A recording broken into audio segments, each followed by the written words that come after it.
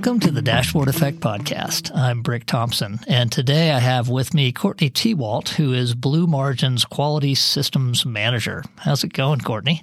It's going well. I'm very excited to be here. Yeah, I'm excited to have you here today, too. We're going to be talking through some of the challenges around delivering quality BI, but I was thinking we might start with you just telling me what the Quality Systems Manager position does. Yeah. So at Blue Margin, I get the privilege of helping create different quality systems across our departments. Right now, initially, I'm focused within our delivery department for our data visualization team and our data architecture team, just making sure that we have good processes in place to ensure that we're developing and providing consistent quality on all of our solutions that we're sending out the door. Okay. So it's kind of it's both managing systems and managing quality and measuring that, plus developing new systems and processes to keep making us even more efficient and better at that. Yeah, definitely.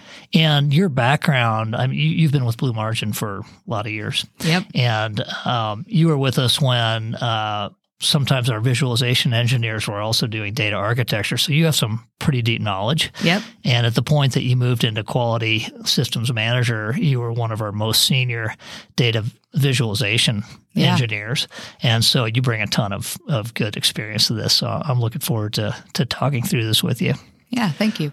Well, why don't we start with let's start with just sort of Blue Margin centric, where we started, where we are, where we want to end up. And then I also want to talk about just advice for people. Let's say you're in a company, you're either a one person or a small BI group or even a larger one, considerations for them. But we'll come back to that. Let's start with sort of where we started and where we are, where we're going. Yeah. So first, starting with Blue Margin, we didn't actually have a lot of systems in place for quality. Our goal and aim, of course, was to get something excellent out the door for all of our customers. And that was primarily controlled through some internal reviews that you would have with your manager before you presented the final report on a call to the client. And you just kind of hoped that your manager would spot a misspelling or help you correct some colors if they weren't looking good. But that's kind of the majority of what we had put together. Yeah. And I can remember back, 8+ years ago, it really came down to the diligence of the engineer who was working on it and hopefully doing a good job and catching things before we go to the client and have the client actually pointing out quality issues. Yes, which is not a place you want to be. No, and, we worked hard on it and we have smart people here, so it mostly went pretty well, but we definitely learned a few things school hard knocks wise. Definitely. Yeah, and that's gotten us to a lot of where we are now and even helped us envision where we want to be. All right, so tell me about where we are now. How's it different from sort of the lone engineer being super diligent or even, hopefully getting a good review from their manager? Yeah, so I think a few things that I just want to touch on is what we have taken with us as we've continued on our iterations. So back in 2019, we read The Checklist Manifesto by Atul Gawande. Yeah, great book. I loved it. Yeah, it was excellent because it helped us think about what are some of the main things that we as engineers can be consistently checking before we get to that internal review that we have with our project team. Right. So rather than having to try to remember 10 or 20 things you want to look at, you actually go through a checklist and get all those. Exactly. We incorporated some peer reviews, which just can really help with getting that higher 10,000-foot view when you're so used to being down in the weeds. So those are some of the things that we've taken with us. And now, in late 2020 or early 2021, we actually ended up adding quality as a core value here at Blue Margin. Right. And along with that, built out our dedicated quality department. Yeah, that's right. And that's made a huge difference. You made a point about peer reviews. I do think that, getting a third-party eye on things is super helpful. No matter what systems you have in place, having someone who's not sort of deeply steeped in the thing you're working on makes it easier sometimes to spot things. But before you go to that person, in order to be efficient, you want to have really covered your bases and scoured it. Yep, definitely. So that's where we can still utilize those checklists. But now with that dedicated quality department, we have a dedicated person, myself, who gets an opportunity to look at the data warehouse solutions that we're developing, to get a look at our report builds that we're putting out there, and do a quality check, make sure that the things that we've identified as standards are being followed consistently across our reports. Right. And the quality department is you at this point. That is true. And that, you're there. Well, we're a company of 30 plus people, and, a good chunk of those are engineers. But at some point, we may need more people doing that. And in order to doing the quality position, in order to do that, there's got to be good process and good consistency about how we approach that. Yep. And one thing that we've found as the quality department has grown and developed is we still have our internal review process with our project team, but our project team is able to focus in on, are we meeting the needs of the client? Before, there was this behind the scenes, back of the brain thought, I need to make sure these visuals line up across all the pages. I want to make sure that sales, which is displayed on this page and is blue, is also blue on this page. And so you were unable to really put yourself at that client level and make sure that you could focus on, are we meeting the needs of our client? Yeah, the goals of the report. Yep. You're so worried about getting it technically right, getting the numbers right, getting it lined up, getting it looking consistent, that it didn't leave as much time as you might like to be focused on, all right, does this meet the business goal that we set out to meet? And obviously, that's sort of the bottom line. You want to achieve that. Yep. Okay, so where do you see us going? What's sort of the next evolution in terms of quality? Automation, without a doubt. And we've made some great strides towards that already. Data architecture, for example, the ETL reviews or the solution reviews that I used to take would sometimes take me an hour plus, just as I'm looking through some of the data, trying to make sure naming conventions are consistent, reviewing the different ETL fact views that we've written. But due to some really smart people here who helped me build out some queries and have tested things alongside of me, those reviews can take me now 15, maybe 30 minutes, depending on how much work has been done kind of week over week. And yeah, previously for naming conventions, I used to kind of have to look down and trust my own eye, which is not necessarily the way you want things done within a system. But now I rely on conditional formatting within Power BI to really identify this is not in sync with our process and our standards that we've laid out. Yeah. Okay. I love that. And so I'm assuming at some point then you can push the use of those automated tools to the actual developer. Definitely. And then you take sort of the final human review stuff that you're doing, you just take that to even more valuable level because you've covered all this stuff in an automated way. Yes. And I love the point, though, about getting it back to the engineer, because that is a goal where I would love an engineer to be able to open up this report, this automation, run it, and be able to check their work whenever and not just on a scheduled quality review. Yeah. Yeah. Okay. Great. So let's assume you're working in a company where either you're the single BI person or you're part of a small BI group, 3 or 5 people, I guess even potentially a larger group. What are the types of things you would tell people to do to help them improve their quality? Let's say they haven't gone through some of the school of hard knocks that we have already to develop their own systems. They will over time. But what are the first things they can start thinking about? Yeah, that's a great question. What initially comes to mind is spend some time thinking about what really matters in quality for you and the work that you are providing. Okay, what do you think really matters? For me, over the years, I've been able to narrow it down into I care about consistency and I care about attention to detail. Okay, and so give me a couple examples of those.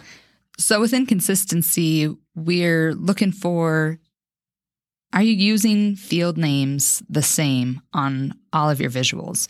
So here at Blue Margin, we use Pascal casing within our data warehouse solutions. So we have client name, which is a capital C, no space, capital N.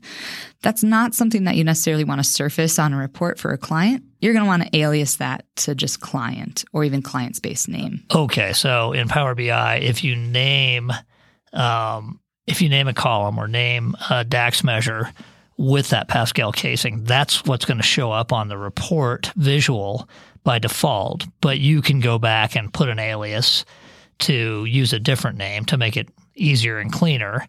And then in terms of consistency, you want to make sure use that same alias everywhere. Yes, because at least currently, the alias is visual to visual. It's not an alias that you set permanently and automatically gets applied to all your visuals. Okay, so you have to really be careful of that. Yep. I know something that I've seen you really care about in consistency is that things line up tightly. Do you use sort of a snap to grid? Do you not care? How do you make sure that's good? Well, you open up general properties and you look at the XY axis and you make sure those are the exact same data points. Okay, so you go to the exact pixel basically. All right, good. And then how about colors? How do you think about colors? Yeah, colors are so important, and they can help ground a report user in the data that they're seeing, not just on one report page, but across an entire suite. So if you have sales as a blue variation on your top-level summary page, and then 3 pages in, sales is purple, there's some disconnect. There's some retraining that you have to do in your brain as a report user to, okay, sales is blue, sales is purple. But if sales is consistently blue across each report page, maybe even across a suite of reports, your brain just gets accustomed to, I see that blue. I know this is my sales metric. It's way more intuitive that way. Yep. Yeah. All right. Well, speaking of colors, Caleb and I talked about this in a podcast recently, but we were saying avoid using common KPI colors, usually red, yellow, green. Avoid using those colors as sort of general colors on a report. How do you think about that? Yeah, I'd say in general, I agree with that. However, there might be a really great use case for using green and an orange or a red variation to get a point across with the data. What's an example? So I built a report once where we were showing a combination of total collections and total payments. Okay. Collections in general are a good thing. So I painted those as a shade of green. Okay. And payments were shaded as a shade of orange because that helped you without necessarily having to look at the legend and get super tied with what you're looking at. You were able to narrow in on, oh, yeah, my green number, this is good. This is my collections. And my orange number, these are my payments that are coming out. Okay. So where it makes sense to help the user gain meaning, go ahead and use those KPI colors. But am I also hearing you say, if it doesn't, don't use those except for KPIs? Or am I putting words in your mouth? No, I think that's exactly right. And even traditionally, I would maybe even try to find other colors for collections and for payments, but it worked really well on this report. So there's another area of consistency that's sort of a pet peeve of mine, which is use of filters and slicers. And sort of making sure as I go from page to page or even report to report in a suite that those are used consistently, or it just makes the user have to think too hard about how to use it. Yeah, definitely. You want the order of your filters within the filters pane to be in a consistent order, but also in one that makes sense. So if you have a hierarchy of your division goes into a region, goes into a specific location, that's the hierarchical order that you want it to be displayed on within your filters pane or the visuals on the side of the page. Yeah, that makes sense. And then this gets really into the weeds, but I think it's important that your cross-filtering is following some kind of logical structure, and so that you're using that same type of structure from page to page, so it's not sort of a surprise or a hunt and peck for the user. And the same thing with thumbnails, not thumbnails. The visual headers? Tooltips is what I meant. Sorry, yeah. So that when you hover over a data point and you get additional data, that those are set up in a consistent way. So that's not surprising. And I've had the experience of going into a report and by mistake hovering over something and getting a tooltip. I was like, oh, wow, I didn't know that was there. But, once you know they're there, hopefully they're all working about the same way. Definitely. How about when it comes to the data side? So we've been talking about visualizations, which is, really what the users end up engaging with. But I know part of your quality management has to do with the data and sort of making sure that it's correct and consistent and up to date and so on. What are the things you consider there? Yeah, so a lot of this has been put together by our director of architecture and our leads within that department. But the things that I help them check for and make sure are consistent across solutions are that we have primary key identities assigned across all of our tables. We're looking for ensuring that we have, ETL import and modified dates where it makes sense, because that can help with a lot of troubleshooting or report building down the road. And then we're also looking in our ETL facts and making sure that within those processes, which is where we're joining in additional data, that we're not introducing any sort of row suppression or row expansion that is not expected. Sometimes you might intentionally blow out a table to make sure you have a row for each day, for example. But a lot of times you want kind of your base table and all of your joins to result in the same row count. Okay, and so I'm sure that you have standards that you follow there as well. Yep. Great. All right. When we were thinking about this podcast, you thought of a particularly painful experience that you had that really helped sort of catalyze and make us realize, okay, we need to devote a full position, a full department to quality. Is it too painful, or do you want to recount that a bit? Yeah, I mean, it's always challenging when the client is the one consistently giving you the feedback of you have low attention to detail because the number in this table doesn't match the number displayed in the KPI card at the top of the page. Those are things that we should be finding before a report ever gets out the door. Spelling different details like that kind of getting out the door, it can be embarrassing and cause a nice black eye. But, from that, we learned a lot and we grew a lot, and it helped us focus on what do we need to consistently check versus what do we need to have as some individualized training, maybe some better checklists to just really make sure that we are consistently delivering quality. Yeah, and I think it goes beyond sort of the black eye. I think one of the challenges, especially when you're doing rolling out BI to an organization that hasn't had a lot of it before, is user adoption. And every time you have anything that's slightly off, it will cause a question mark for the user about, should I trust this? Do I want to use it? And so you really want that first draft to be spot on. And I can tell you actually for a number of years, but especially in the last couple of years since we've had a dedicated department, I mean, everyone is. I never hear of quality issues. And so I never hear about adoption issues. And I don't know that those two are exactly linked, but I'll bet you they're pretty tightly linked. Yeah, I hope there is some correlation there. That would be great.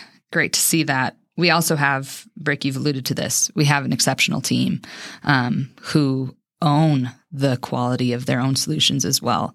And that's really valuable in a team. Yeah. I mean, you have to have good people. All right. I think I asked before and then I took you off track, but if you were managing, let's say, a small BI team and you don't have the luxury of having a quality systems manager, how would you approach that with your team? How would you approach getting them on that quality mindset? Is it just thinking about the details we've been discussing? Is it that simple? Or do you recommend that even early on you start developing checklists and peer review or almost code review type meetings, that type of thing? Yeah, it's definitely about the journey and going through those processes of creating the checklists, enforcing those peer reviews, getting to the point where you have someone who can do some standard reviews, even if it's multiple people. Because again, through that, you're going to really figure out what matters, and you're able to attach to, we have a consistent problem where we are not aliasing the same across all of our visuals or even across all of our reports. Let's do some training on this. And you can see that as a team. But yeah, just starting the conversation and really having it be a value that you own. Yeah. Okay. So key takeaways. Yeah, I think, of course, I said it just a little bit ago, but I think quality is a journey, and it's an exciting one to kind of see where we've been, to see where we are, to envision what automation could look like in the future. That's something that is exciting for us here at Blue Margin, and is hopefully exciting for the small BI team or the large BI team that might be listening to this podcast. Yeah, it's so satisfying when you deliver super high quality solutions and your customers are loving it, and you're spending zero time talking about something that's not consistent, that type of thing. So yeah, I agree with you there. Yep. And then I think on top of that is just keeping a flexible mind of what needs to be consistently checked versus what can be resolved through a couple of trainings. Those might change throughout the years. And that's good, because as your team develops and knows the things that they're looking for, maybe that's not necessarily something you keep on the checklist, but you get to add another piece to be just continually evolving how you provide quality. Yeah, makes sense. All right. Well, this has been a great discussion. Really appreciate you coming in. Really appreciate what you've done for us to raise our game the way you have. And I'm sure we'll be talking again soon. Yeah. Thanks, Brick. Had a great time. All right. Bye-bye.